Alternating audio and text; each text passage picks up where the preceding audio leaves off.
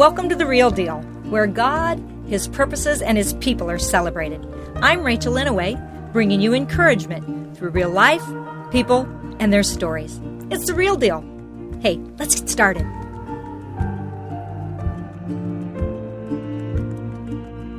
Okay, so first of all, number one, I want to welcome you, Lisa Harding, to the podcast, The Real Deal. I'm really glad that you're here. And you have listened to The Real Deal and been a real supporter of mine, so thank you for that. And before I ask you the questions, because you know that they're just rapid fire, and people will be learning a little bit about you and your voice and mine just to kind of get used to it. But before we begin, because I don't want to forget, I personally am looking you right in the eye. I love you so much, and I honor who you are and what you carry in the kingdom. And I'm really grateful for the time that you would take time to fly to the Midwest to be here, and that we could squirrel away at the cabin and take time. And you have been a vital lifeline for me in my faith, in my family, and I would be wrong to not honor you before we just start. So I love you like crazy, and thanks for being my friend. Thank you. I appreciate it. Gift. Yeah, I really appreciate you. So, would you say, off the top of your head, introvert or extrovert? Introvert. Are you coffee or tea? Tea. Dog, cat, either, neither? Not cat, reluctantly dog. Morning bird or night owl? Night owl. Books or movies? Movies? Maybe. Silence or music? Silence. Leaned in or laid back? Leaned in. Are you passenger or driver? A driver.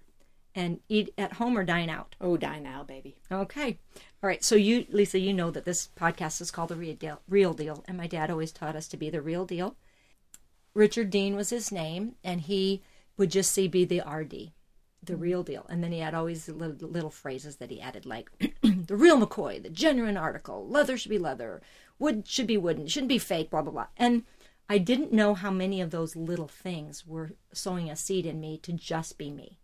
And I think all kids go through a little bit of that morphing and trying to decide if they want to be like X, Y, or Z. But for the most part, I've enjoyed being me. So I think we know authentic people and people who I guess the world would call as posers. So Lisa, tell me if there's somebody that's the real deal too, because it's a way for people to understand what I mean by real deal. Because it'll be something for you that might be different. So who pops into your mind? Is there somebody that comes to mind like they're the real deal and I think they've been authentically, like my dad told me, the real McCoy, the genuine article, whatever. Who would that be for you? Or an example. You can have more than one. Yeah.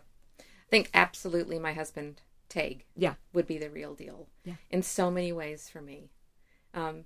What you see is what you get with him. There is no pretense. There's no underlying motive or manipulation or trying to control an agenda with this man. He is just simple and pure and honest and good. And he's not focused on himself. He is so incredibly a servant to our family, not just professionally and, bringing home the bacon kind of thing. Yeah. But he just serves our family with his wisdom, with his wit, with his fidelity, his presence. Yeah. All those things make him the real deal to me. And he is my very best friend. Yeah. And I tell him you're my favorite person. Yeah. Because he is that too.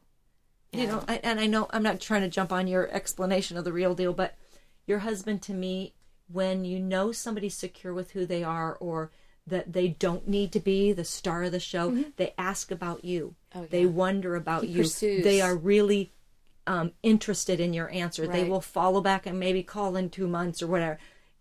Tag always makes me feel seen. Yeah. He always makes me feel heard. Yeah. And when he asks, like, how are you? He doesn't mean, like, I hope your answer's 3 seconds long. You know what I mean? He's like, he wants to know. How are you? What's going on?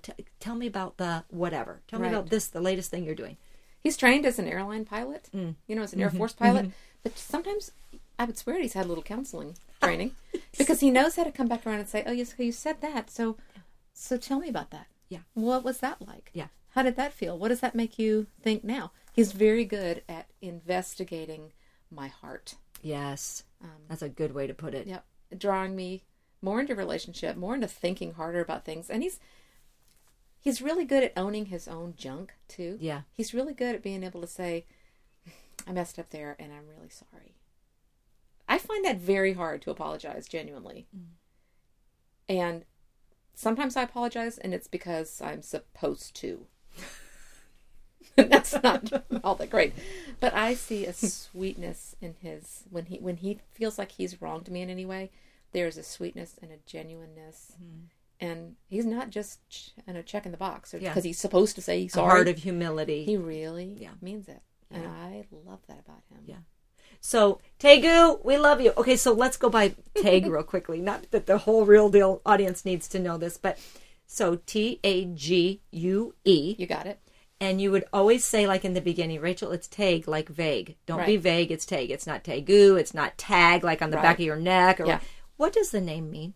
Oops. I don't know. Okay, and how did he get the name? It is an Irish name. Thank you. It's of Irish origin. He is not of Irish origin. Okay. Teg was the fourth child born in his family. The second child born as an infant had problems. His stomach, intestines, he had bowel issues as a baby. I didn't know that. And had to be operated on. And the doctor who operated on him was named Dr. Teg somebody. Okay, I did know about the doctor somehow, but I didn't... Yeah. There you go. And so his parents heard that, and, next kid out got that name. Yeah. And so he is not Irish, but that is where it's from. It's an odd name here. People always do a double take. Yeah. I know when they call us and they don't know him, and they're like, is Taji home? No, he's not home for you. I can tell you're a solicitor because you don't know us. Yeah. In Ireland, there wouldn't be that uncommon, but yeah. That's like in a way in Hawaii. Yeah. You don't get the hi, Mrs. Ainanai. I was wondering if I'm like, okay, you don't know who we are. You don't know me no matter what. But thank you. I love him. I do too. I would say too, he is the real deal. He is. And I don't mean that in a judgment way, but we can sniff out, and I think our younger world really sniffs out somebody who's not quite at peace with himself, or they're a poser some way, or they're trying to imposter in any way. There isn't an imposter syndrome at all. I think Teg is the real deal. So good example. Did you have anybody? Oh yeah, you're going to talk about your mom too. So I want to say that too because she's special to you, and she's a Rachel. Okay. For the first time in my entire adult life, I'm living near my mom again. I lived with her obviously through high school, and then I happened to live at home during college. And since then, since I was 22, I've not lived, not only not with her, but not near her. Right. I lived across the country, 1,000 miles away. And so this is the first time ever in my grown-up life that I get to live near her. And so I'm seeing the everyday. And her name is Rachel, just like yours. Yep. So I'm seeing the everyday Rachel. Yeah. I'm seeing her as Rachel instead of as just mom. I'm watching her as a designer and seeing her gifting flourish in ways that I didn't see it as a kid. Yeah. Because to me, she was mom. She was the one that cooked dinner, and she's the one that drove me to school. And kind of regular versus the person. Exactly. So just beginning to see the breadth of who she is even more. And she's 80. Yeah. And there's still, it seems like lots of her that I've yet to discover. But you don't have to wonder where you stand with my mom. Because even if she doesn't tell you specifically, you can read her. You can just see it on her. And she is the epitome of Southern hospitality and politeness. But, when you know someone really well, just that little difference in an expression or something. I can read her, I think. But she's honest. Yeah. She is direct in a super polite way. Yeah. She just has a way with words of maybe bringing in a hammer with cotton balls all around it. Oh, that's such a good word. Yeah. She can really Is there anything that, this is just my own curiosity because I know your mom, not well, but we've had enough interfacing. And is there anything that with your proximity now, and maybe even the more of the regularity of seeing her, that surprised you or was new for you? I think because I always saw her as the one who set the standard that taught me what was a yes and what was a no and what life should look like in general. That's a heavy job. Yeah. And that's who you see when you look at your mom for a couple of decades. But now I see her as grandma, as great grandma, and I see a humor in her. Yeah. That I think probably was hard for her to have time for. Yeah. When she was trying to herd us. So, yeah, I'm loving seeing that in her. That's a little bit of a surprise. And again, the design element that my mom's an interior designer. Yeah. And I've seen her finished work. Many times. Pictures, her own home. I've not ever seen it from talking to the client to turning the key and letting them back in. Yeah. But now that you're in process more with that, you've seen her. Do you have a greater appreciation now of working with her more? Like, not that you didn't appreciate her before, but is there more of a... Yeah. I'm just incredibly surprised at how much she knows. Yeah. I mean, I know she's a brilliant woman, and she has just, it seems like, unlimited gifts. And I pretty much think if you need somebody to do something, my mom can do it. Yeah. She can do it. I'm sure she can do it. But really to watch her live like that, to watch her be a mentor to young women in her church, to watch her really be a mentor to my own children and to me, and to still speak truth and life into my life, even though, I mean, I'm 55 and she still gives a lot of wisdom to me because she has perspective. Yeah, she does. Yeah. And I even remember years ago, so we have known each other for, Michael and Haley were young, so at least 30 years, right? At least, yeah. About 30 years. And when she would come into town, this is when you lived in Minnesota, she would come into town for maybe an extended stay of a weekend or 4 days at a time or something. But you guys would have projects, and she would come in and tackle stuff, and some of it was decorative, some of it was like home and getting things done, or maybe just helping you out with the, the load of the kids or whatever. But she really would come in like a whirlwind and get something accomplished. She did come in to kind of... so much energy. Yeah. Right. She has way more energy even than I do now, even with our age gap. And we tease her and, call her, she's the Energizer Bunny. She just has so much energy. And when she would come to visit all those years ago, she did not come to be served. She did not come to sit on a velvet cushion. No. She came to make the velvet cushion. Right. And put some window treatments up and bring her staple gun on it. Yeah. And she was always involved in everything. Such a hands-on grandma. My kids think of her as a really fun grandma. And my kids, I mean, I'm talking about people who are grown-ups today. Yeah. And she was a fun grandma. Yeah. Hands-on with everything, whether it was, Mom, I'm leaving for 3 days. Can you handle the chaos? Right. Absolutely. She's got it. Or this room looks like a disaster. What does it need? What color should I do? How can I brighten it up? Yeah. Anything. She just is. So I know her as Mama H. Yes. So tell me the origin of why she was Mama H. I just recently became a grandma, and I know you know that, but the podcast world might not know that. And people automatically are saying, are you going to go by Gigi, Mimi, Grandma, Grams? Somebody told me I needed to be Glamma because you got fur and the bling. And I'm like, well, yeah, but what if I just want to have sweatpants on? It doesn't matter. Okay. So I want to know the Mama H and why that is.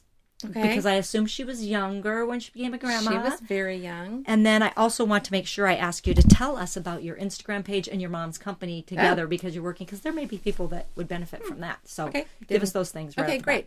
My mom is named Mama H, mostly because when she became a grandma, it was with my first child. I'm the oldest kid in my family. I was the first one to have a child. And I had a child pretty early, according to the rule book. I had a child the rule book. When I was 18 and unmarried. Okay. And so, my mother was not an old lady. Right. She wasn't the grandma with the white bun and making cookies. She was living life and doing everything and in her 40s. She sure was, yeah. And so, if you are familiar with the show Happy Days, okay, Mrs. Cunningham never was always called Mrs. C. That's by the Fonz, right? And it just seemed like all the other grandma names felt like old lady on her. And my last name was Howell, and she didn't. We already had a Mama Howell in the family, and it just seemed like shorten that off. Yeah, it was kind of cool. And the Fonz would have said Mama H. Yeah, and that's just kind of where it landed. See, I'm glad I asked. I never knew. Yeah, Mama H. Okay, that makes so much sense. And what is the Instagram thing in case they follow you, and you're kind of the startup with that, because your mom has been doing, I'm not going to say old school, but she's been doing things for a very long time on her own without even needing that necessarily. Nope. But you've brought a new complexity to the business saying, Mom, we need to be doing this. I have just joined working with her in the last year since I moved to Greenville, South Carolina, which is where she's lived forever and ever and ever. And I've just joined her, and I'm not a designer or decorator by trade or by training, just by DNA affection and passion, and it feels like getting to play, and it's even more fun when you play with somebody else's money. Yeah, and and they trust you to do something to their home. I would never want anybody messing with my house, but that's because it's very important to me that the color is just such, and the texture and the fabric, and that it's all important to me. But I just have come alongside her as an assistant / playmate. Okay. Yeah. That's fair. So we enjoy collaborating on projects together, and I don't work full-time with her. I'm definitely part-time. She does the full-time work, and I'm there for the pieces that I can be there because I'm still running and making sure I'm home when the bus swings by, and going to football practice and stuff like that. Right. And I would tell you the Instagram name if I knew it. It's Creekside Design. Yeah. But I don't remember there's all these little periods in it. Yeah, I remember that. And we can put that in the show notes anyway. Okay, creek.side.design. Yeah. So, and it's just really new because her business has been thriving for many, many years, decades. And she's been her, one-man show, and word of mouth is how she's always gotten clients. And she's usually had more clients than she had time. Yeah. Because she's good at what she does. And then I came on board, and I wanted to honor her a little bit by saying, look at what she can do. Yeah. And that wouldn't have occurred to her. Right. So it's a good way to page. Yeah, it's a good way for her to feel like you've come alongside, not changing things, but maybe adding to something by saying, this is what I offer. I want to highlight what she's already doing so well, and just to be able to say, this is a tiny sample of the body of work that she can do. That's how the Instagram page is. I think that's one of the roles that you play in the kingdom, no matter what, is you highlight somebody else's strength, and you take a spotlight and you point it toward them, and hopefully give glory to God by going, okay, this is something I want to invest in. This is someone I believe in. This is some way, and I'm going to shine a light on them and let them know that I'm right here. So anyway, you do that really beautifully. Thank you. You really do. Thanks. So we talked about you coming and doing this, maybe at the inception of The Real Deal. Seasons ago. So we're on season 5, and I've always wanted to interview you. And at first it was kind of like, well, there's so much to my story that involves all of my children, and sometimes you kind of protect, or you don't know, or what part of my story bleeds into their story. So how many children do you have? And then we didn't even know if this was going to be topical, because you and I don't have a topic. No idea what there's we're so about. much. But I really believe we could talk about loss. We could talk about lane changes. We could talk about, learnings along the way. Because Lisa, when I think about the designer part and the giftings and the beauty and the decorative, the very first time the Holy Spirit is mentioned in Scripture, it's when he came upon the artisans to start the temple. So never dial that down, ever. Because when somebody can create an atmosphere that brings glory to God, it shines right to who he is, because he knew it was going to matter. So I think it's neat that you want to even honor your mom, because that kind of stuff is from God. It's been a while since I've really leaned into that. Yeah. Because I think for many, many years, that's where my gifting is. It's what makes me feel like I'm alive, right where I need to be, right? But it also has always seemed like, well, that's just the frivolous stuff. So focus on the important stuff. And I don't know if I thought the important stuff was calculus or I don't know, but it wasn't decorating, and it wasn't art and beauty. And but more and more, I do feel like I'm not saving lives here, but I'm creating environments that bring life, that allow life, that allow relationship, that bring peace just by the environment itself, so that someone can come in and not have to. It's already done. They don't have to think about anything. It's just ready to receive and ready for conversation to start. Yeah. It's so important. And if somebody may not be able to articulate it, but they can know if they go somewhere and it's agitating, or it's too it's too much clutter and they don't feel at home. So it does matter. And I believe everything that we're interested in, or things that are life-giving to us, come from God anyway. So that's, I agree with you. That's part of how I feel. So there's a lot of kids, and you said you're not full-time because you still have to do football practice, and you're doing laundry for young ones, and you have a span, and I don't need that to be the only thing that we talk about, but I do want people to know who you are with that. Okay. So give us a little bit about your background. Well, I'm the mother of 7 and the wife of 1, and I have a dog. And that's my little crew that is in and out of my house. And plus now they've added sons-in-laws and grandchildren. But I have 7 children. The one that I had when I was 18 is now in her mid-30s. And I get to live by her. Yeah. Which is great, because she also lives in the South Carolina state, and I got to move in close to where she is and totally enjoy living next to Megan and her husband and their daughter. I have another daughter who's 5 years behind the first one. She's Haley, and she lives in Minnesota, where she and her husband have just finished several years of her husband being in seminary, and they're getting ready to go on the mission field, actually, to Hawaii to start equipping churches that need to be equipped over there, and for him to be a professor in a new seminary there. Awesome. Yeah. Next daughter is Kelsey. She lives in the same city that I do also. She and her husband have 3 children and 1 more on the way. Yep. And I don't know when this podcast will be broadcasted, so I don't know if I can say that or not. Yeah. But there's 1 more on the way. And so I live near her. I live near my mom and Megan and Kelsey, and it's a treasure, a gift. Yeah. My 4th child is Joseph, and he was always around a lot of girls with those sisters. I can tell you they never feminized him one bit. Yeah. He is all-American male. He's military. He is an entrepreneur. He lives in Florida, and he's a pilot, by the way, which his daddy is too. Right. And your daddy was? And my daddy was, So we come from a long line of pilots. My next child is Elliot, and she is 23, still lives at home. Yep. She is, of all of us, she is the artist. Yeah, for sure. She is the one that's going to see something in the room or in the world that the rest of us maybe don't pick up on, and she's going to touch that and expand that. Yep. She is personally beautiful, and not just like Mommy saying that. I mean, right. the chick is gorgeous. Yeah. And interior, I just love who she is. And so I still get to enjoy her living at home. That's how things have shaken out right now. Next is Philip. Philip is 15, almost 16. So, 10th grade, and, so much bigger than I am. He is a man of few words. Yeah. But he is a tender-hearted young man. Yeah. He is unusually and amazingly good with all of his nieces and nephews. Yeah. My 7 grandchildren are his 7 nieces and nephews. Yes. And when he comes in the room, he scoops them up and loves them and plays with them, and he's genuinely happy to see them. He's genuinely happy to babysit them. It's really a gift that not everybody has. Yeah. And the littles love him. Yeah. Because they can feel it. Yeah. They can totally feel, He's not like looking at his watch, I'm here to babysit you. How much longer I got to be with this little runt.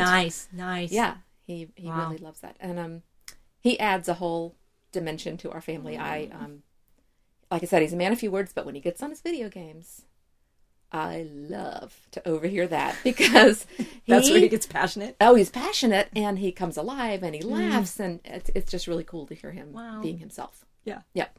And bringing up the rear is Zachary. Zachary's in 8th grade. He is 13, almost 14 in just a few more days. Yep. And he is an athlete, just born an athlete. Yeah. There's not one thing that I did to contribute to that, because I can't catch a ball to save my life. I would shy away and what is a ball? Yeah, right. And he loves balls. And he's so good at all of that. It just comes naturally. It's got a great sense of where his body is in space, and can do flips and And we kind of have teased him and said he's like the mayor of wherever he is, because he's going to know everybody. Yep. He's going to be friendly. He's going to chat. He's going to make friends, and everybody likes him, and he's got $1 million smile. Yeah. Oh boy, he sure does. And I didn't mention the leader of the pack. Yeah. My husband. Yep. Tag. And we've been married 33 years. My oldest daughter's 36. There's that story again. Yep. Early baby in the story. And so Tag. And he adopted her, correct? He adopted her, yeah. When we got married, he had another old reference. He kind of referred to it as a shake and bake family. That you just... People don't know what that is, but it's like when you put... Chicken you rip open the... in a bag, and you shake the breading, and then ta-da, your chicken is ready to fry. So instant family. Instant family is what he had, because when we married, she was 3.5. He said vows to me, and then he picked her up, and he said things like, "Today I become your daddy." And he has been amazing. It's been amazing to watch him and their relationship over the years. He is a pilot for Delta Airlines, and used to live in Minnesota because he was a pilot for Northwest, and then we've lived in Atlanta because he was a pilot with Delta when Northwest and Delta merged, and now to live near family. He's still a pilot for Delta, but he commutes to work in Atlanta, which isn't too far. It's a half an hour flight. Right. Not bad. Wow. Yeah, wow. He's the love of my life. You know, he is the love of your life. And you're a great team. He's just my favorite. You're a great team. Yeah, and he honors you, and I feel like he lets you do in my observation, and I don't mean this in a judgment way, but just as a friend that's walked alongside you guys, I feel like he's never squelched anything, Lisa. He lets you do any part of your life, and I think that's a beautiful thing. Yeah, he gives me all the room in the world to be me. Yeah. And I honestly can't think of a time when I have truly felt criticized, scolded. He is genuinely kind to me all the time. Yeah, you guys are great together. Yeah. And boy, there are so many places we could go with all of this. But so you have 7 children. I do. And you guys were married how long when you decided to expand your family differently than some people do with adoption? If you want to go there, you can. I'm not trying to direct that. But how old are you? And do you even remember some conversation or what caused you guys to go? Because I believe God works in hearts first, long before the papers are signed. Sure. So what was maybe the conception of adoption? There's not really a moment in time when we felt like, ta-da, this is what we should do. God grew that in our hearts over time. Because we already had 5 children at the time, and it didn't look very bright on paper to add to 5 children and 2 mortgages. And, it just was like that. Well, we got enough going on, and adoption's a great idea for someone else. But in 2000 and... Adoption's a great idea. For someone else. Michael used to say, "Here I am, Lord, send my wife." Yes. I'm like, that's not what the scripture says, baby. Read it for what it said. Adoption for someone else. Okay. So Haley and I went to Zambia in 2005. So she was in high school, and my church would send teams all over different places in the world. And I remember every time a team would get up there to be commissioned to go to Africa, I just had this sense of like, I'm missing out again. There they go. I'm not going. I'm missing out. Yeah. I felt left behind. And so she and I had a chance to go, and we went to Zambia in 2005, where our eyes were open to things we could no longer be blind to. Yep. We couldn't unsee what we saw in Zambia in particular, but in Africa on the continent in total. So we came back like probably most people do. Most Americans come back from Africa changed. To see just the difference in life, the difference in what's accessible and available, the privilege that we live with and take for granted and think nothing of. Those things felt very real, and one of the biggest things that really stuck with me, and with her too, were the orphanages that we visited. Yeah. And the children that were really, really well taken care of, but an institutional setting is never going to be better than a home. So I'm a lover of babies. That's, why I had 5. Yeah. And to see babies that didn't have that, I can't tell you, that tore me. Yeah. And so we really thought when I got back home, this is what we're going to do. We're going to support one of those orphanages. Okay. We're going to support the missionaries that work there. We're going to give to something. Yeah. I don't know. Whatever I can do or whatever. Yes, very external. Okay. We're going to do something over there, out there. And both of us just kept hearing, I want you to parent African children. No, Lord, you've misunderstood. That's not what we suggested. Yeah. But he just continued to gently say, I want you to parent African children. And we thought about it for a long time. Tag would tell you he was the holdout. Okay. That is something that I felt in my spirit first. Yep. And he said, if you really feel that strongly, let's really investigate this. Let's talk to everybody that we know that has ever done this, been there. And we did. And after a little while, he began to feel the same tug in his heart that I did. But this is not just a mom and dad decision. When you've got a big family, it affects everybody. So we had a big bonfire.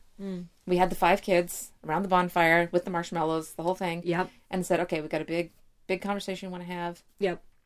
What do you guys think of? And we started talking about bringing the what if of this. Bringing one child into our home, into our family. Yep. That was and they were of an age where they were not tiny. So one was in college. Yep. Yeah. Yep. The youngest one was 9. And I remember Haley, who had been to Zambia with me, said, well, it's about time. Oh, wow. That's my truth teller. Yes. And Elliot began picking names. Yeah. I mean, it was just really obvious. And we wanted to go like, hang on, guys. Yeah. Now, I mean, just so you know, in real terms, this means you're not going to get to buy as many video games as you would otherwise. Yeah. There's some. And there's not going to be as much mom to go around. And, they were all completely in.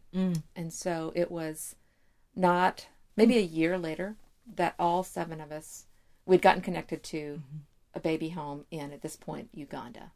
And through a whole providential series God put us in Kampala, Uganda, which is where these 2 precious little boys had been born and had been both taken to a baby home in Jinja, just about an hour and a half, maybe away from Kampala. Okay. So we had an opportunity to be in Kampala working with an organization called Passion. And they had decided to go do a world tour. And they had asked us, because we'd worked with them for 10 years at that point. Yeah. We'd worked with them and we'd just done all kinds of things in every capacity. And you have origin of friendship with them anyway. Yep. Yeah. So they said, we're doing this world tour. Really want you to do the world tour. And we kept saying, nope, that's not our thing. We are going to stay put. We've got too many people in our lives that we just can't launch. Okay. But then my husband said, if we did the world tour, we would only do it if it was a place in Africa. Because our hearts were already starting to be drawn towards that. Well, guess what? They had a plan for Kampala, Uganda. And so all 7 of us went to Uganda. We volunteered at the conference for a week with college students all over Uganda that were brought in, 22,000, I think. Wow. I may be wrong, but a lot of Ugandan college students were there listening to the word, worshiping. Yep. It, just making our souls even more knit. Yes. To that nation. Yes. To see brothers and sisters. Yes. That, our lives are radically different and we love and worship the same Jesus. After we finished with the conference, we drove up to the baby home where we met Philip and Zachary. At this point, we had decided that we were going to adopt 2 children, not 1. Okay. That's because we are not only a big family, we're a white family, we're a really white family. We are, blondes and a little bit of strawberry and blue eyes. And lived in the north at the time. Yeah, lived Minnesota. in the north. So we were so white. And we thought it probably wouldn't be kind to have one little black person at the end of the line. There probably needed to be more children so that they would always have one another, always a sense of camaraderie. Yep. And there's some things that I will maybe never be able to offer my black children. And my own blackness was one of the things. I couldn't become a black mama. Right. That's not who I am. But I could make sure that there were black siblings in the family and that was a gift that we wanted. Yep. For anybody that we adopted, we wanted that person not to be alone. So there were 2 children that we adopted. We met Philip and Zach and brought them home to the States in November of 2008. And at the time they were 1 and 2. 1 and 2. Yeah. Yeah. They were little guys. Yeah. Yeah. Wow. Okay, I knew some of that story, but not every detail, so I'm really glad I asked, because God moved in your heart to do that. And God has moved in your heart in so many ways, but is it true, or am I putting words in your mouth? God has worked in Lisa's life, in your life, in so many ways, and many of the times it's through your kids and your family and your husband and the things that he wants to teach you or show you or grow you. Is that fair to say? I mean, I think that's often for a lot of us. You know. So adoption is one of the big things. And earlier today we were down at breakfast and we were looking at this long list of things on your phone.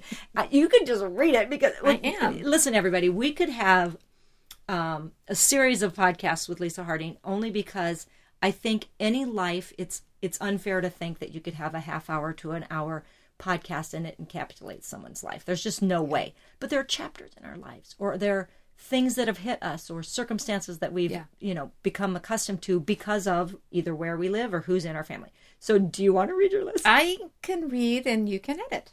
Okay, you read and we can decide. We can decide. But these are some things that have not just touched your lives, but have been game changers. Yep. And you wrote on the plane. These are some things about me. Because I thought, what am I going to talk? Yeah. What are we going to talk about? Rachel about? Yeah. I thought, well, I'll just start pulling out some things that have been key moments or monuments in our family. And by the time I got to the end, it was a pretty long list. Yep. And so some things that have touched our family that then mean I need to invest in. It may not have been my original situation, but I'm brought into it because I'm mom or I'm wife or whatever. The list is long. And I told you one of them already, teenage pregnancy. Yep. Very familiar with that. It was no easy thing. It's just a hard thing to have a baby by yourself. And it was super hard in the 80s in the church. So anyway, teen pregnancy. We've had marriage struggles. In our family, we have had stories of different ones that have experienced sexual abuse, not from our own family, but different ones. We've experienced a layoff with a company. Our company went bankrupt, the company my husband worked for. We have some learning disabilities in our home, which means a lot of different ways to manage education. And you're in education for a long time when you're raising a kid. So learning disabilities, dyslexia being one of them, and just other delays that we've had to work with and work through. One of my kids has celiac disease, and not just like she can't eat the pasta on the menu, she has to have the regular gluten-free. She has a very, very severe case of celiac disease, so much that it changes her life completely. Her entire home is gluten-free, not just her personal meals. That's been a big thing for us. 3 of us were bitten by ticks and had Lyme disease. We used to live in a very wooded area. So Lyme disease has been not just something that happened and then was done, but something that happened and then had these trailers and tentacles that just have continued to be present in our lives and in our health for a long time. One of my daughters had thyroid cancer just a couple of years ago. So we've been a family that has walked through a child having cancer, an adult child having cancer. The uncertainty of that, the wrestling with that. She was a pregnant young mother at the time, and the question marks that come with all of that. One of my grandchildren has autism, is autistic, and that's really a new front for us. It's not something that we've really had much exposure to, other than like stories on TV and a friend's kid, or but not in our own home. That touches you. It's new. It's new ground to figure out. One of my daughters had literally an emergency birth, an emergency delivery. Started labor. 30 minutes later, was in the hospital, and cord was first, and baby almost didn't make it. And that's another thing where you just think, how close you are to the edge, how fragile life is, how things can change on a dime. One of my daughters is part of the gay community. She calls herself queer, and that's opened us up to a different community of people than we probably would have been aware of or would have invested in. We've already mentioned adoption. My dad had Alzheimer's disease, and so for many, many years we watched him slowly be stolen away from us through that cruel disease. And he passed about almost 2 years ago now, but that makes an indelible mark on you to see the ravages of that disease. And we've had mental health issues. We've had depression and anxiety that several of us have really struggled with. So that's a list. That's a list. That's a huge list. And that's not a made-up list. That's a list. That's my list. That's your list. My family. That's 7 people and 7 kids and 2 adults. And, stir that whole pot, and that's the list that popped out. And probably others I'm not remembering. But it's a lot. It's a lot. I don't think of it as that until I look at it. It's a lot. Written down like that. And it's a lot of years, and it's a lot of things. And as you were reading the list to me, I kept thinking, so we've got for the joy set before him, he endured the cross, right? Or consider it all joy, my brothers, when you encounter various trials. These are various. These are many. It's a little bit like whack-a-mole. Like when you hit one, something else is going to pop up, and you hit it, and something else is going to pop up. And so I really want to be as honest and open and vulnerable and the real deal, because I don't want this to have like a veneer of Christian talk over it. But I do want to say, with that list, what have you learned about Lisa, loss, lane changes, or the loving hand of God? Literally, is there something that like that's a core thing in in you because of these things. Yeah. Like, I guess you're learning through sure. this. What is some takeaway? Because that's a list, Lisa. That's quite a list. That's quite a list. And God was kind to spread it out. Right. Just like he didn't give me 7 children all in one birth. Right. He spread those out. Right. He spread out these crises and these maladies over 30-something years, that was kind. Yes. But I think, had you asked me this question at the beginning of my young marriage, just one little child, I probably would have had a sermon to preach to you.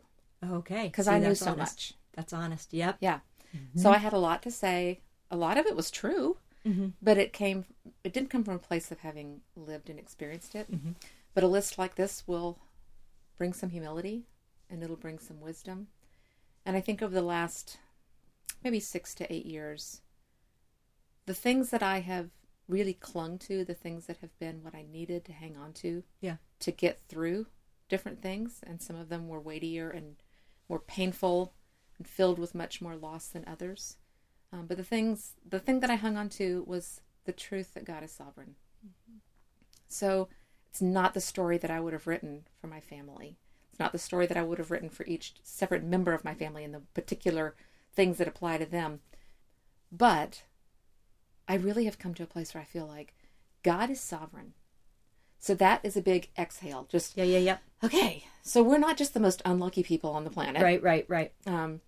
We're not just like the hoarders of dilemmas. Yeah. You know, there is intentionality from the hand of God in the good things and in the bad things. Yep. That's just how the truth is. Yep. So with God is sovereign, he can be sovereign and amazingly kind and generous, or he can be sovereign and be a beast, be cruel. And I'm tempted to look at my list and say, who is this God, and why would he treat me like this? Why would he set me up for this many injuries? But the more I've leaned into God's sovereignty, side by side with that came God's love. Yep. God is sovereign, and God loves me. Yeah. And not long after that, coming along is, and he is good to me. Let's pause a second. If you are enjoying The Real Deal with Rachel Inouye, subscribe, rate, and review it. I appreciate your support. All right, back to The Real Deal. He's good to me. Yeah. He wants good for me. Amen. Because I don't want to lead the witness. But I remember say that. No, because I remember having an assignment that I was on an airplane. We were supposed to be getting ready to, the next week I was going to be leading a Bible study or whatever. And we were supposed to pick an attribute of God that like is an anchor for you. Like, what is it? And we were supposed to pick an anchor. Pick your favorite. Right. So I'm like, sovereign. Wrote it down on this little card. And there was somebody to the left of me at the window when I was in the middle seat. Michael was probably in the aisle. And I wrote down sovereign. Because I knew that God was sovereign. He has the right and the wisdom and the power to do whatever he chooses to do. And he is in control. Right. Because I would mess it up if it were me, right? And I was grateful and I was resting in that. But I wrote on the card, and then I wrote good. Like he's sovereign and good. Like you can't separate his goodness from his sovereignty or his sovereignty from his goodness.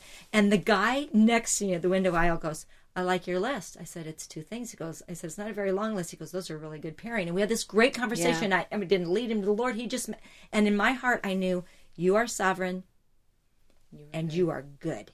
And that had, in my own life, that had to be core to me. Right, because if I didn't know how good he was, everything that hit me or happened to me, I could think it was sovereignty a beast. would be terrifying. Right. It wasn't coupled with good.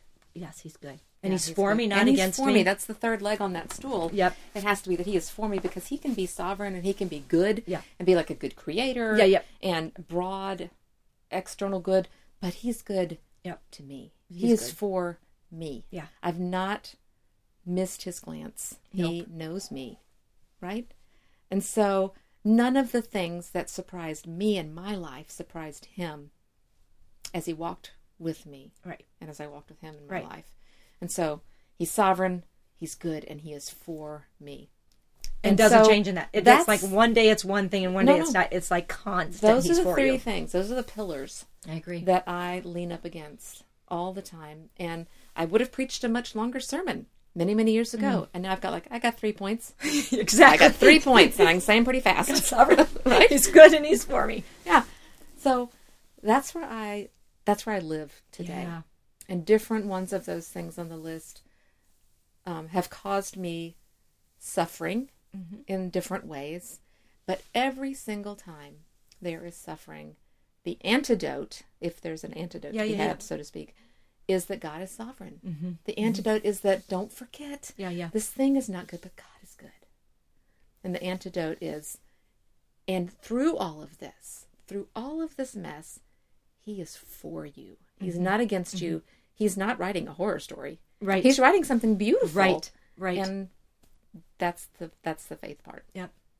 Yeah. And he's a really good writer, and he's a really good editor. Like, I think we think he's got every part of our life written, and he's scrutinizing everything, but I think he also gives us a highlight reel. Otherwise, we couldn't have, the Hall of Faith, where all these people are known for their calling on God's character rather than their flaw or their foible or their sin tendency or any of it. It's like, these are my people. They believed in me. They believed in who I was, so it's really good. Oh, golly, that's good. That is rich. So with that list, would you come again anyway, just for sure, to do this again sometime? Oh, yeah. Okay. But with that list, if there was something more burning in you now to share that's just real, that's on your heart, what would you want to unpack more, or where would we go next? Or what I really love that you told me once is that because some of these things that you've learned have to do with a husband or a child or whatever, it's important to not uncover. Yeah. Because love covers over a multitude of sins. Right. And I used to think that meant, like, if you're just loving, then, everybody, no matter what their mistakes are, will be covered over. Now I believe it means, no. You don't expose people. Right. Love covers rather than shines a light on, whatever. Right. So with that, you've said something like, my story isn't only my story. It touches on others. And you've taught me a lot about that. Because there's things I've gone through that they touch my life, but they involve a child, a husband, a situation, a friend, and we need to put that through the filter of how does this best honor them, but be real to my truth and what's going on with me, real time, right now. Because I think we benefit when we share our heart.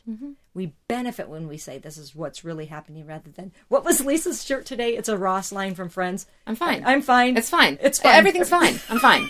I'm fine. We don't need that. So out of that list, is there something more that you would want to share? Like, okay, so take a look at your list and say, something gets highlighted by God to you, just like, share this. Or well, we've already talked about adoption, but one of the things that I continue to hear people say to me now, and for the past, I don't know, they've been home 12, 13 years now, but people will always say, wow, that was really amazing, and can't believe you did that. And about adopting them? About adopting. And I'm always struck by that, because I don't feel like an amazing person. I don't need any of this white savior jazz. And to be honest, these boys have taught me so much more in my life than I ever could give them. Amen. They've rescued me from so many things. Amen. And people are just really aware of, there's a lack of education or a lack of clean water and all this stuff. Those kind of things are obvious for a child to be removed from or rescued from, but the things that I needed rescue from were soul issues that were not visible. So good. Things that had to do with maybe selfishness, impatience, and, as I've come to learn, racial arrogance. So there have just been a lot of places where who did the rescuing and who did the forming, right? Yeah. Right. But when people do say, oh, I don't know how you did that, I have one verse that is the explanation for that. Tell me. And it is that the commands of the Lord are not burdensome. Amen. So, he asked us to do this thing, which sounded nuts. My husband was 50. Yeah. When we adopted a 1-year-old. Yep. And a 2-year-old. Yep. So that doesn't make a lot of sense, really, in a lot of people's book, and it didn't in ours either. But it also seemed completely right. Not without bumps, but completely right. Because the commands of the Lord are not burdensome. Amen. He gave us exactly what we needed to get through all of that. That's something that I remember. With any of the other things on the list. Yep. To remember that He will give me what I need. Yep. Yeah. So as I think the things... And on time. Not always ahead of time or way ahead of when I need it, but he'll give me what I need when I need it. He likes to be a last-minute Charlie sometimes. Yep. One of my children struggled with an eating disorder. Yep. And the child that struggled with the eating disorder is on the other side of it now. Yep. She's healthy. She maintains her health. She's in a good place. But years ago... But it was touch and go. It was touch and go, yeah. Okay, so tell me what you want, but I just remember it. So, like, what would be your learning for you, or what part of that would you like to share with anyone? I think my takeaway, if you can boil it all down, major life struggle, a major illness, hospitalization, so much of this stuff. Yeah. What do I come away with? I come away with, I held really tightly to the storyline that I wanted. And that storyline was completely disrupted. The truth is, my idolatry was completely disrupted. Wow. So good. And I would not have seen that had I not been right next door to losing a child. So tell me a little bit about the idolatry part. What piece is it that we were holding on to more than wanting to let go of? The storyline? The storyline. It's not the story I planned for her. How did it get this way?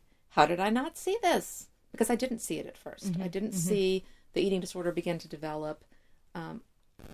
There's a lot of kids in the house, and it didn't really land on me that her plate was not quite as full as it should be. And her older siblings noticed it before I did. And they'd be like, Mom, have you noticed? She's really not eating. Nope, hadn't noticed that. She's fine, no big deal. But after everything came to a head and she was not fine, and she was very, very ill, and low physical weight, but more importantly, her heart rate was so low. Yeah. Just feeling like this child could die. How could I have missed it? And what have I done to make this happen? It's all about me. Yeah. Everything that ever happens to a child is your fault. Right. And what a lie. But yeah, that's how you felt. Yeah, I did feel like that. But I don't want to be cliche. I had to get to a place where if she died, she died. Because there was absolutely nothing I could do about it. And up until that point, I had pretty much been able to contribute to any problem that came along. And I'd been able to give some good input, help solve a problem, carry some of the weight. This one was out of my hands. And it was the most helpless feeling. There's nothing I could do except watch her either live or die. Yeah, a little choked up. So in that moment, you go back to, okay, I got to preach to myself again. God is what? Yeah. God is sovereign. Okay. He's sovereign over this eating disorder. He's sovereign over my daughter's life. He is good. In spite of the fact that I watch her waste away. In spite of the fact that I hang on every word that the doctor is saying just to have a little bit of hope in the report. For one little thing, was the heart rate up, or was this better? Yeah. And to remember that God is for me. He's for her too. He's for Elliot. Those were the things that kept me going, because if she lives, praise God, He is sovereign, He is good, and He is good for me. If she dies, He is still sovereign. He is still good, and He is still good to her and to me. And really glad that He let her live. Yeah, I was just going to say, and He's merciful, because the mercy of God is all over that situation too. Yeah, there's so much life and so much beauty and so much stuff on the other side of it that the world would have been robbed of if she hadn't lived. Yeah, in my mind, just because she's lived, and she's lived longer than that. But God had to get me into a corner and say, "You are not going to fix this. You are not in charge."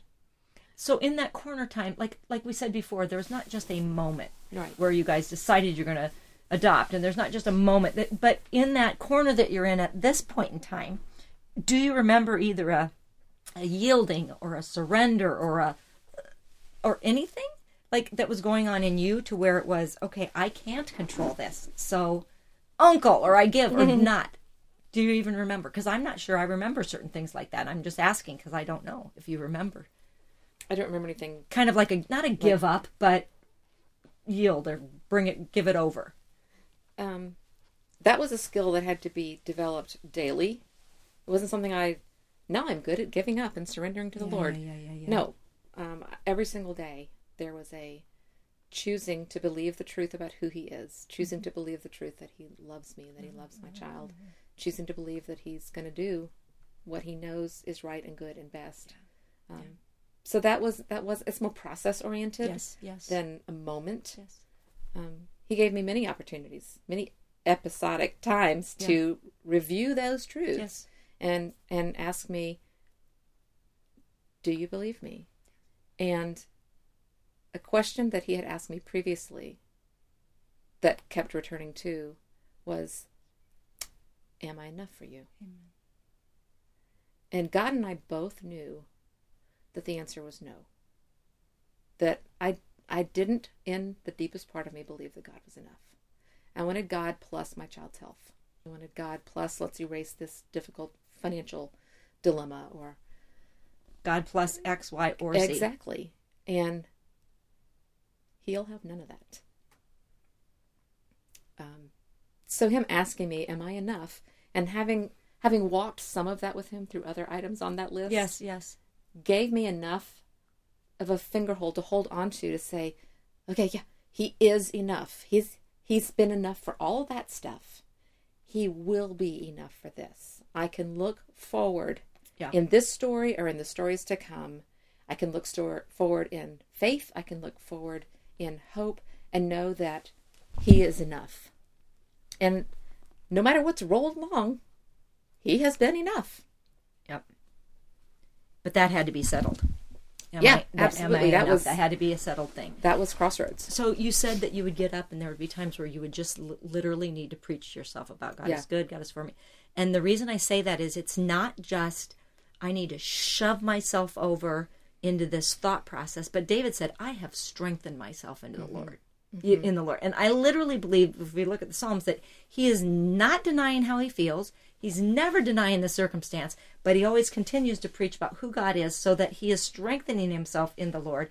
So when you said earlier in your life you could have preached a sermon about X, Y, or Z, some of that bedrock stuff had to not just be a sermon, but something that you could then tell yourself that helped the hope rise. Now it's something that I breathe in and out. Yeah. And it's not something that I know or something that I've acquired along the way through, an experience or a book or a sermon. Yep. All those things are there, but this is something that is woven into my spiritual DNA. Now and I say it's written in pen. Yeah. That's a good way to put it. Because it's like when Paul says, I know whom I've believed. Right. And I am convinced. Those kind of, I'm telling you, this is what, you know what I mean? It's not just like, I'm kind of wishy-washy on this, but those got galvanized in you through the hard things.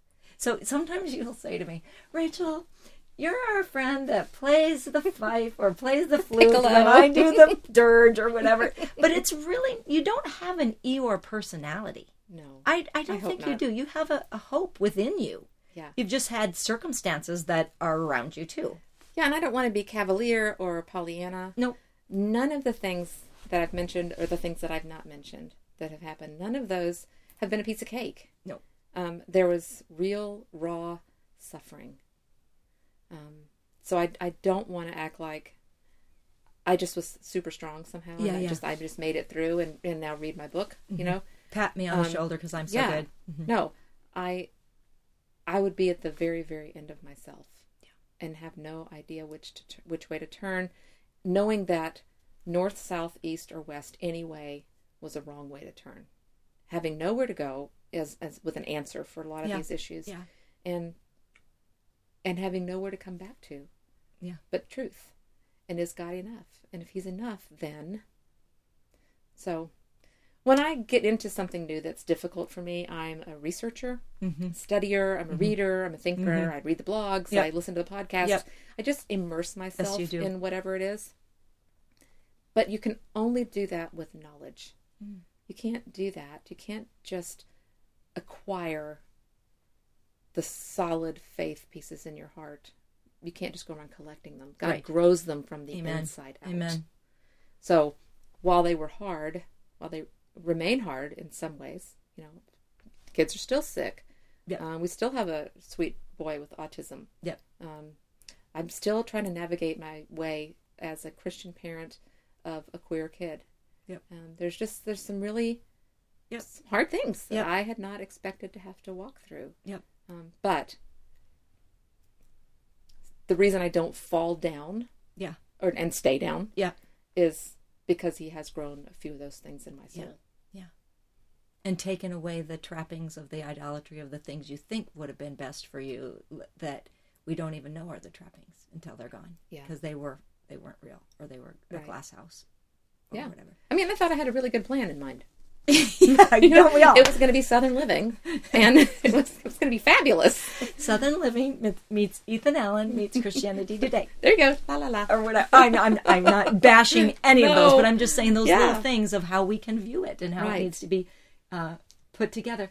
But okay, I would say this could be a good thing or not a good thing, but I just feel like you sent me a song in a parking lot, and we met at church and we met singing. Yeah. So you sent me a song because you know that we both enjoy music, and it was kind of like the new hymn of it as well. But I was at a St. Vincent de Paul. I had come out, I believe, from doing my little thrifting, and it's one of those moments where I really remember that song carried me for at least a year. And you know, through it all, my eyes are on you. Through it all, it is well. And you told me that you were in a parking lot. I was. And I don't remember. We just figured that out today. Yeah, yeah. Yeah, when I sent that song to you, it was because I was leaning into it really hard. I was hanging on to it with everything I had, because that was the time when Elliot was in treatment. She was in inpatient treatment for the first time. And I was sitting in a parking lot in Denver waiting for her day treatment to be over so that we could get back together in the evening. And that song was on somebody's Facebook wall. And it just wrecked me. And you lived in Atlanta at the time, but she was there because of how touch and go it was and how much she Right, needed yeah. help as well, right? Yes, And yes. so, can we try and sing it? Oh, heavens. I'd love for you to play it underneath. Okay. Yeah. Because I just was like, I remember where I was. And I wasn't shaking, but I was like, so, like, I know this is the truth. Yeah. Do you know what I mean? Like, this is Right. what's going to get Lisa through it, me through it, whatever, you know, for my eyes to be on him, you know, and it is well. Yeah. You know? And I don't think I could have said it as well. With me when she says that. Yeah, with a lot of things. And, God would say, if I'm enough for you, it will be well with your soul. Yeah. And that's who he has proven himself to be. Mm-hmm. And I really thought that God and I had this thing worked out, and I was going to be the little homeschooling Christian wife, and he was going to be the one that blessed me constantly. Yeah. And that was the contract I had written that he had never signed. Yeah. Wait a minute. If I look at the fine print, there's no signature down here. Hold up. Yeah. But he's written a completely different story, and a story that I actually really delight in. Yeah. Things that I've learned and places that I've grown and people that I've loved that I wouldn't have otherwise. Yeah. I love watching. I think it's the expanded life. It's It's an expanded brain and it's an expanded worldview. It's an expanded perspective. It's a paradigm shift. It's an expanded life. Yeah. It's an abundant life, a life different than but not a shrunken life.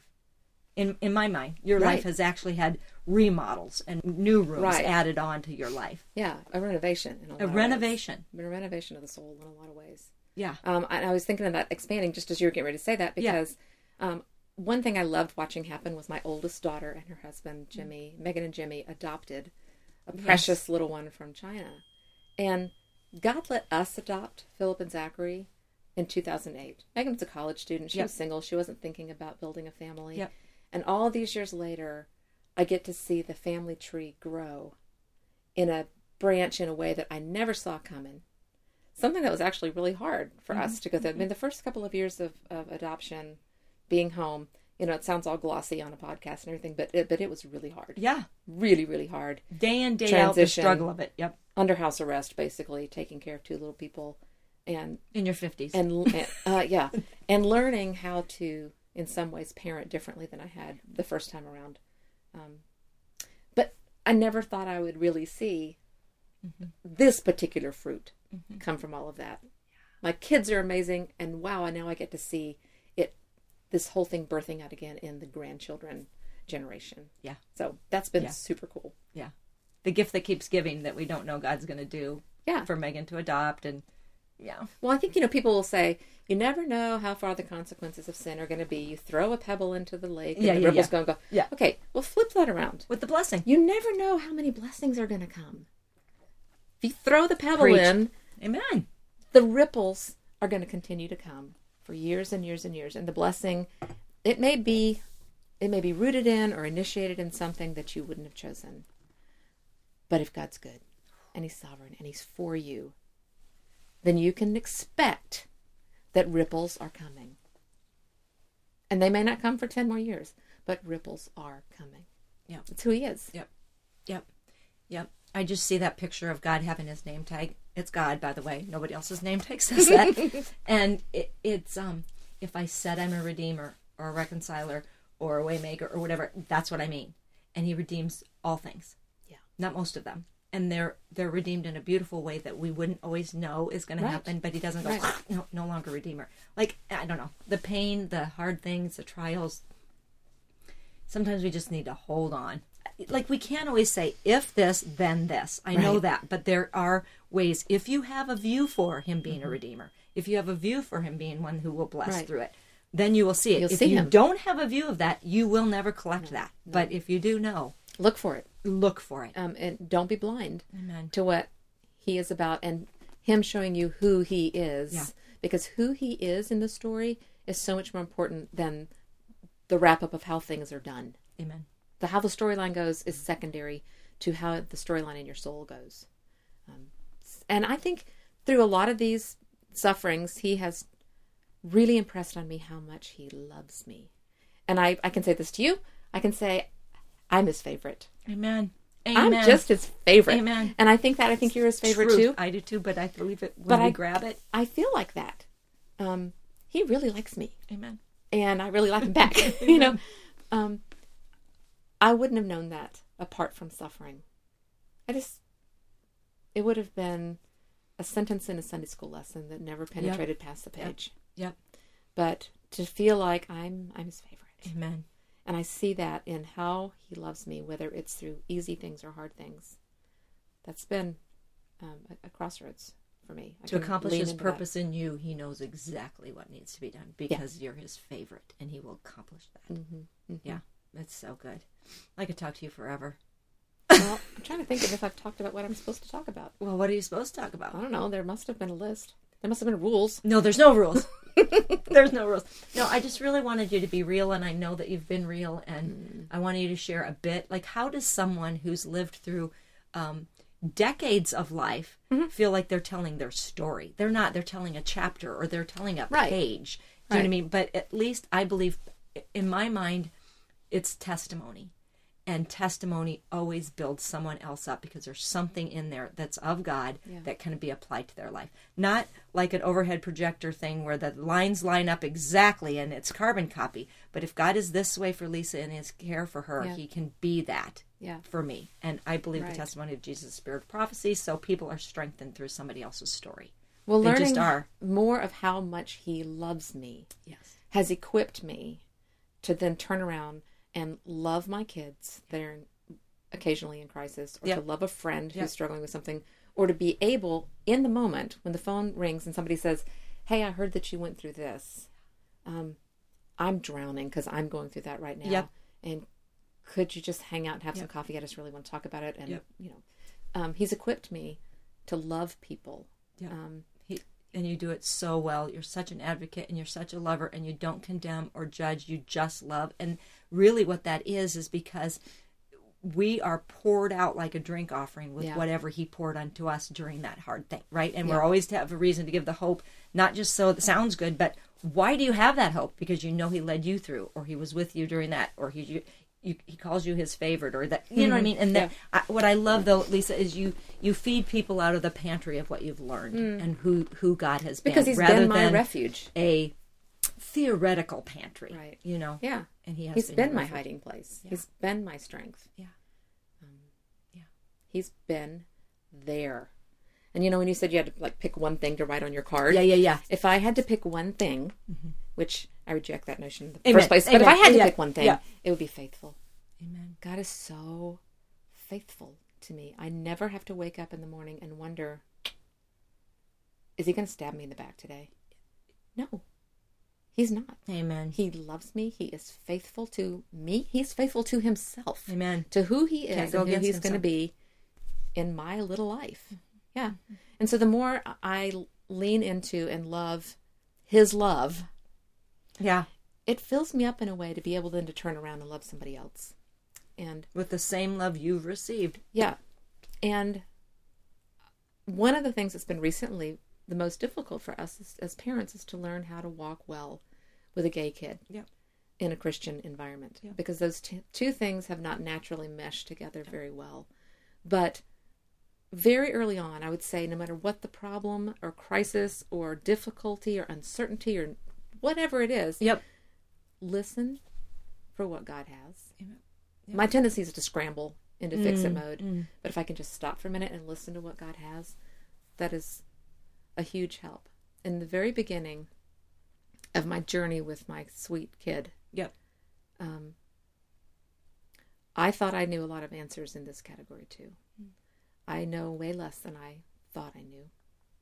What I am learning is that God is asking me to love my child, period. Yep. That's it. Yep. To love her in a way that actually feels like love, not in a way that feels like some sort of Christian tolerance. Yep. Not in a way that is spiritually arrogant. Yep. To love my kid. She's easy to love. Yep. So easy to love. Mm-hmm. And God has really clearly told me, do not weaponize your faith against her. Amen. And I think the church has been guilty of that. Mm-hmm. Weaponizing our faith in this amazingly good and kind and loving God against people and beating them over the head with it. Yep. And I don't want that for her. I don't want that for anybody. But that's been a newer word, a newer phrase from God. Not to weaponize my faith against people, but instead to do my job. Just stay in my lane. Love. That's all he's asked me to do. I have a picture of Tag, your husband, sitting all those years ago, probably having dinner with us. Or I believe we were at your house. We were down in the basement of your house at the time. And I just, it's straight scripture, but just, I'm called to love God and love other people. Yeah. And the way he said it was just like, we know the law and the prophets hang on those two things. Like, he literally could have quoted it, because Tag does know his Bible and can quote his Bible, right? He can quote it really, really well. But the way he said it was very message version or passionate version, but he meant it, and it was just like, that's what I'm called. I'm called to love God and love people. Which, that's the calling, right? That is the calling. And I think, just like I said, I really, my internal message has been reduced to 3 or 4 small things. Yeah. I think that's like kingdom math is paradoxical and kind of backwards. Yes. You would think as long as you live longer and longer, the interior is just going to get bigger and bigger and bigger. Yeah. What I see is it's more and more refined. It's tighter, denser, and more solid. The things that I know, I feel like I know. Mm-hmm. And so there's those 3 or 4 things that I know of who he is and who he's going to be to me. And then instead of the plethora of things I have to do, love God and love others. Amen. There's a few things that are true about him. There's 2 things I'm supposed to do. Keep it simple. Keep it simple. Yeah. And, I can hear my dad, like he's the reason for the whole podcast, but I can hear my dad in art classes or whatnot that I would teach with him. And it's almost funny because it wasn't a self-deprecating thing, but he'd always say, I don't know much, but I'm pretty sure of this. And then he'd tell what he was certain of. Yeah. Do you know what I mean? In the art world or in his own life or the moral of the story, people or whatever. Because the longer you live, you kind of realize, I don't need all of this. Like you just said, the plethora goes away for the certains. Tighten it up. And I don't know much, but I'm pretty sure of this. And he'd say it like that. I remember your dad, one of his sayings was, people do what they want to do. And that has come back to me so many times when I catch myself in a situation and I think, I'm a victim and I didn't mean to act that way. Yeah. Well, hold up a second. No. People do what they want to do. What was I really pursuing? What was I really hoping for? And make my wants, make my affections, make my drives and my appetites the kind of things that make you happy, God. Yeah. Because when I just do what I want to do, that's not pretty. No. As we're sitting here talking about all of this, and I'm thinking about what God has given me, what the melting down the few things into like melting off all the junk, melting get it down the to dross something off, and what's the goal? Perfect and beautiful and shiny and just what it's supposed to be.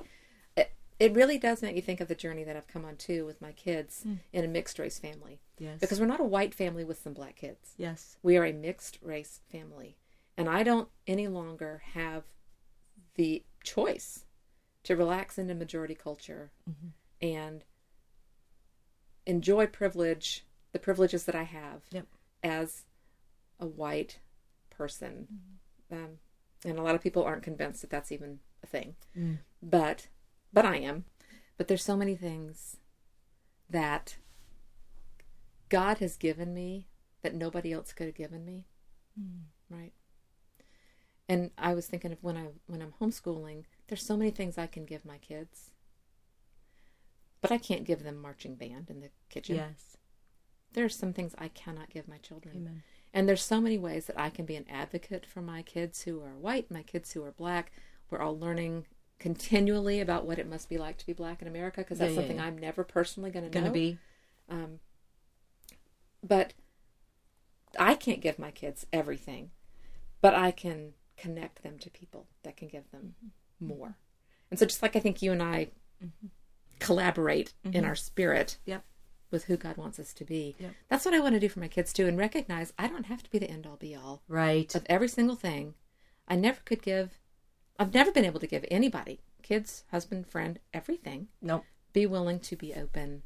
Lisa, that is so important. I think that is so important because we need one another. God set it up that way. Yeah. The game doesn't work isolation-wise. Well, I want to see the gold that he's put into you. Yes. I would love to see more and more and understand more and more of the perspective of black parents parenting black children. I'm learning as a white parent how to parent black children. And the inherent differences that are there. I do have to think about things with my black sons that I didn't with my white son. I do have to say, take the hoodie off.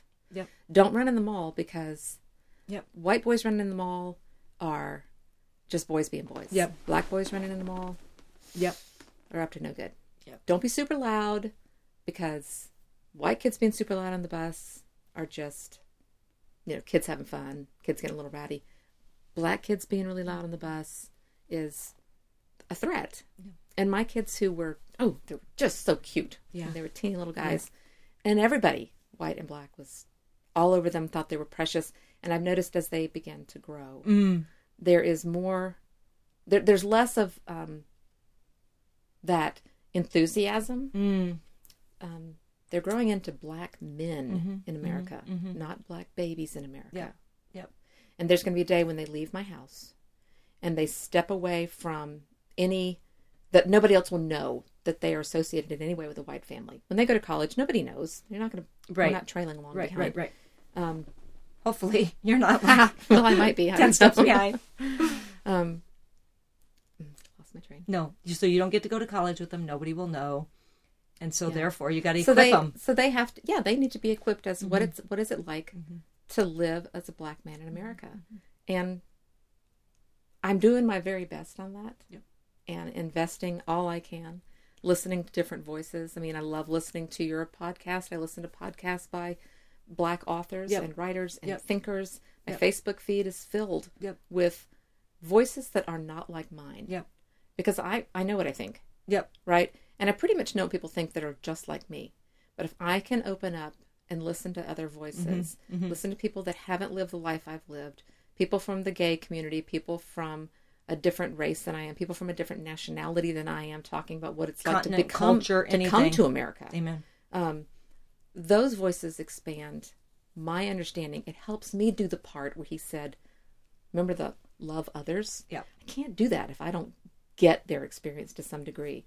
So I've been pouring myself for the last 12 years into listening and learning so that I can do the very best that I can do. Exactly. To help my boys become who they are meant to be. They are not just dark white people. Right.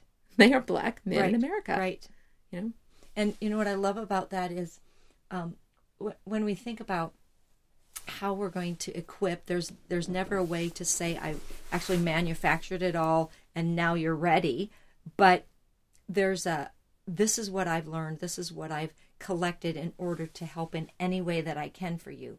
But I listened to this one guy, and one of the things that I love that he often says when he starts to talk about his podcast or do his, talks on Zoom or a sermon or anything, he's like, you're powerful to think differently. And then he presents his stuff. Do you know what I mean? Like, you're powerful to think differently. But when you just tell somebody that, then they kind of feel like, okay, I don't have to be on edge about everything that you say because I don't agree with that. I don't like this. Just you're powerful to think differently, but let me share what I have to say to you. Yeah. Do you know what I mean? I think that's getting that different perspective that helps us to be richer for it. Yeah. Because I believe we are a body, and the hand is not, like if I get a cut here, it's not experiencing, my toe does not feel it, but it doesn't mean it wasn't happening in the body. Yeah. Right? But we get so, no, it wasn't happening. I don't feel it. Didn't affect me. Right? And so in order to bring some sort of collectivity to it and like you said, research or whatever, but, and I know it hasn't always been easy that you collect and that you do this stuff, or that you hope people could even just see your perspective. But I appreciate you being somebody who's willing to investigate and research and at least just be a voice for, this is what I'm learning. This is what I'm learning. You don't always have to agree with me, but this is what I'm learning. So can you just know that I'm learning? And so thank you. Thank you for doing that part. It's not always easy. I think it just teaches all of us to just don't be afraid to learn about people. Yeah. And honestly, I'm not like the podcast is for that, but nobody's life is the same. Right. So the real deal, if it could just bring to somebody, oh, I never thought like that person, or that's God, but God hasn't been like that to me. The manifold wisdom of God is shown in the believer, and even the angels see, it says in Scripture. So it's like this multifaceted diamond that's only shown through other people's experiences in life. So it's not always been easy for you, and I get it. It hasn't, but I'm grateful. But the truth is, God is our refuge and strength. He is a very present help in times of trouble. He's present. Amen. He's not aloof. He's not out there somewhere. You don't have to catch his attention. Right. He's right there. Right. And I mean, I kind of wish we could go back to the beginning, because I don't in any way want to say, oh, my life has been filled with so many difficult sob stories. Yeah. That's not true. I don't feel like that at all. No. I feel like there's quite a variety. Yeah. But on the whole, I've had an amazing journey. I actually saw it when you showed me the list. I saw it. I'm not really a spreadsheet person or an Excel, whatever, but I saw it like columns. And the very things that you listed were not, it's not that you want to exalt those. Those were the truth. But I saw the next column of, let's say, this, job loss. Let's just use one, or a company going south or whatever. And provider. How did that work out? Exactly. Illness and healer. How did he lead me through the process of healing? Like, I saw it with two columns. Right. Because I don't think that what you were presenting to me was, these are the things. Yeah. But I saw it with, you said these so that you could be ready to testify about God in them. Yeah. And I would say every single one of them, I could lay the word faithful on. Amen. Over the entire list. Amen. And there were parts of who he is that he let me see better in different parts of the story. But overall, the big thing is faithful. But I feel like not only did he let me see more of who he is, he let me see more of who I have been, more of who I need to become. It's kind when somebody tells you that your skirt is stuck up into your pantyhose. You know, you guys would always say that to me, Rachel. That lady, I'm like, you go do it. Yeah, it's kind. It's kind when you do that. And so when the Lord says, "I just need to let you know, you're racially arrogant. I just need to let you know, you take too much pride in actually being the one that solves the problem. I just need to let you know that you cannot be for that child what I want to be for that child. I just need to let you know, even if the story doesn't work out the way that you wanted it to go, the way that you thought, I'm a really good author, and I know what I'm doing."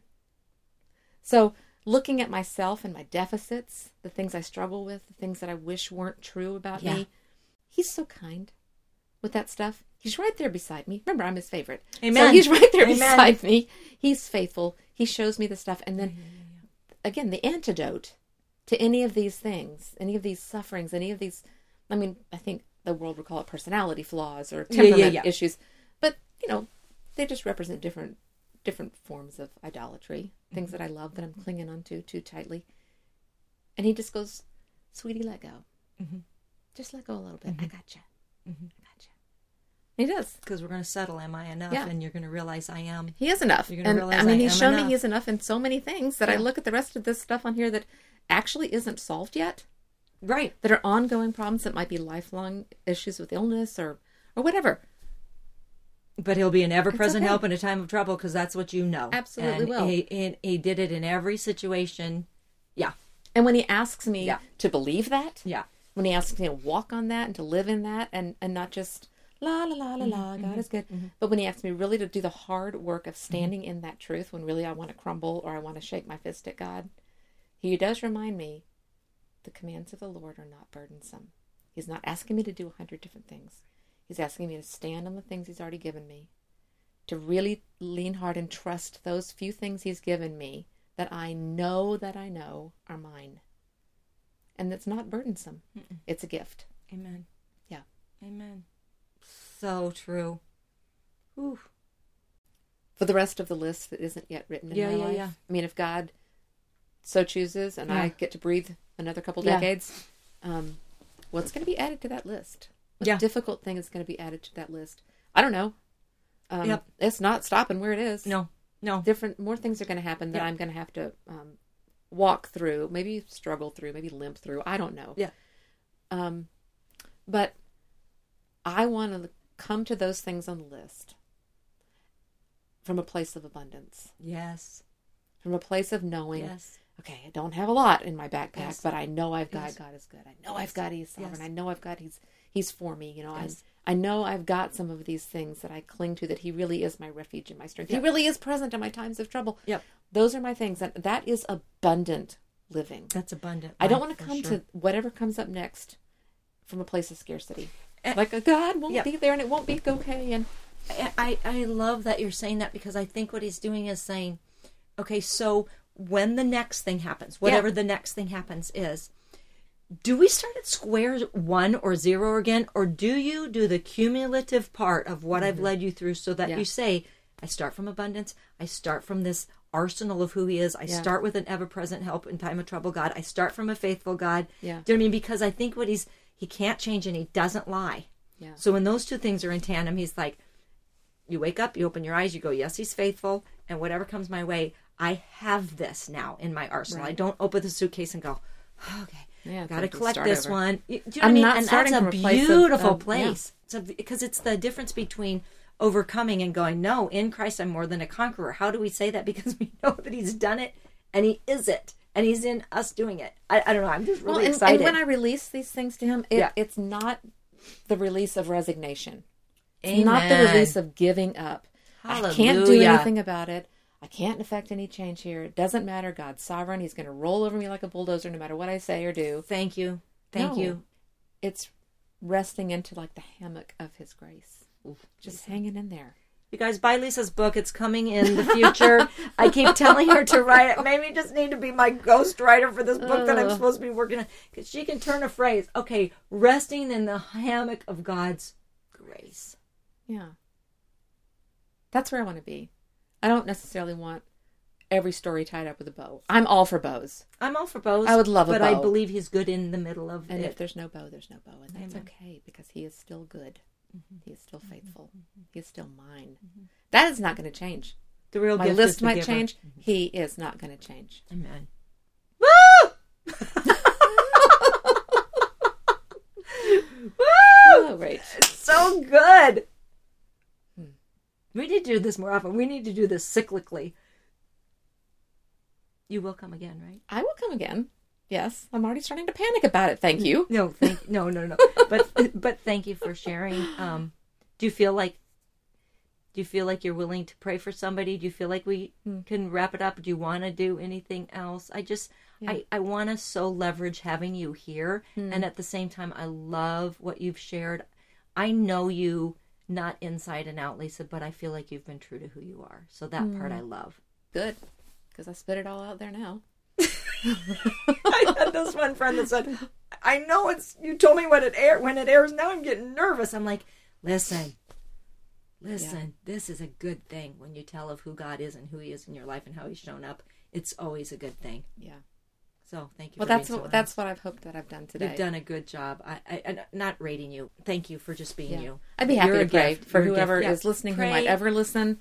And then I just want to bless you as my friend and pray for whoever's listening, and then we'll close. Thank you, Jesus. Thank you that you are as real as my friend sitting across the table from me here today. Thank you that you love us.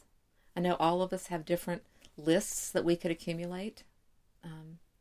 It's a little staggering to write it all down and to go, these are the things I have suffered through, I've walked through, things I'm still walking through that might be hard.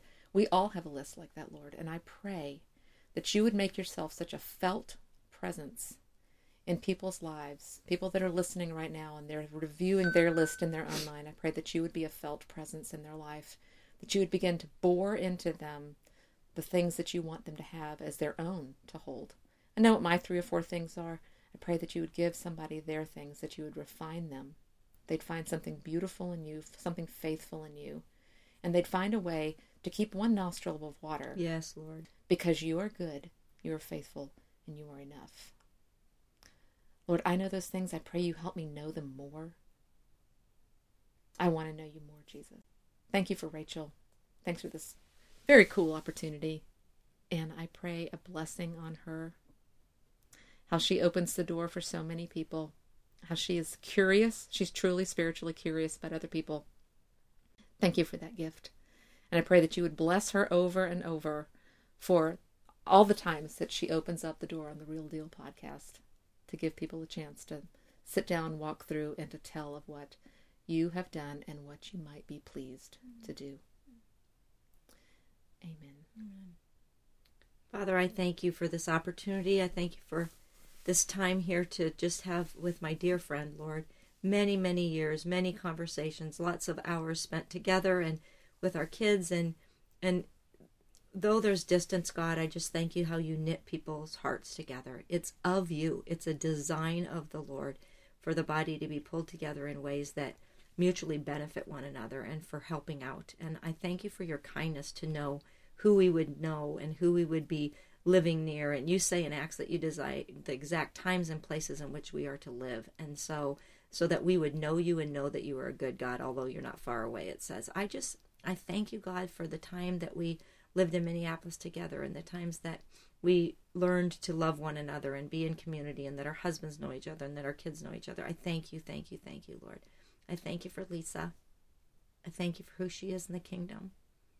I thank you for the giant that she is, and I thank you for the forerunner that she is and the advocate that she is. I thank you for the curious one that does go and research and figures out, Lord, because she wants to do things well and for your glory. And I thank you for that. And Lord, I thank you for how you're going to bless her and you're going to bless Tag and you're going to bless the family because you do not change and you can't lie. And you've told them that you will be their abundant compensation and that you're a really good God. So I just say more, Jesus, more. And I thank you. And bless our audience, God, whoever's listening today or in the future. I pray that you would know that God loves you with an everlasting love, that God is good and he is sovereign. He is for you. He is for you. He is never against you. He proved it. He who did not spare his own son, but graciously gave him up for us all, how will he not also, along with him, graciously give us all things? May you rest in the truth of that. And if you're in a storm right now, I just say, peace, be still. May the ever-present help come to you. He's a person. In Jesus' name, amen. Amen. Thank you all for joining me. Thank you, Lisa. You're very welcome. Oh, my goodness. Okay. You've been listening to The Real Deal with me, Rachel Inouye, helping people celebrate their significance and the genius of God in them. Audio engineering by my husband, Michael Inouye. Thanks, babe. Theme music by Andrew Grace.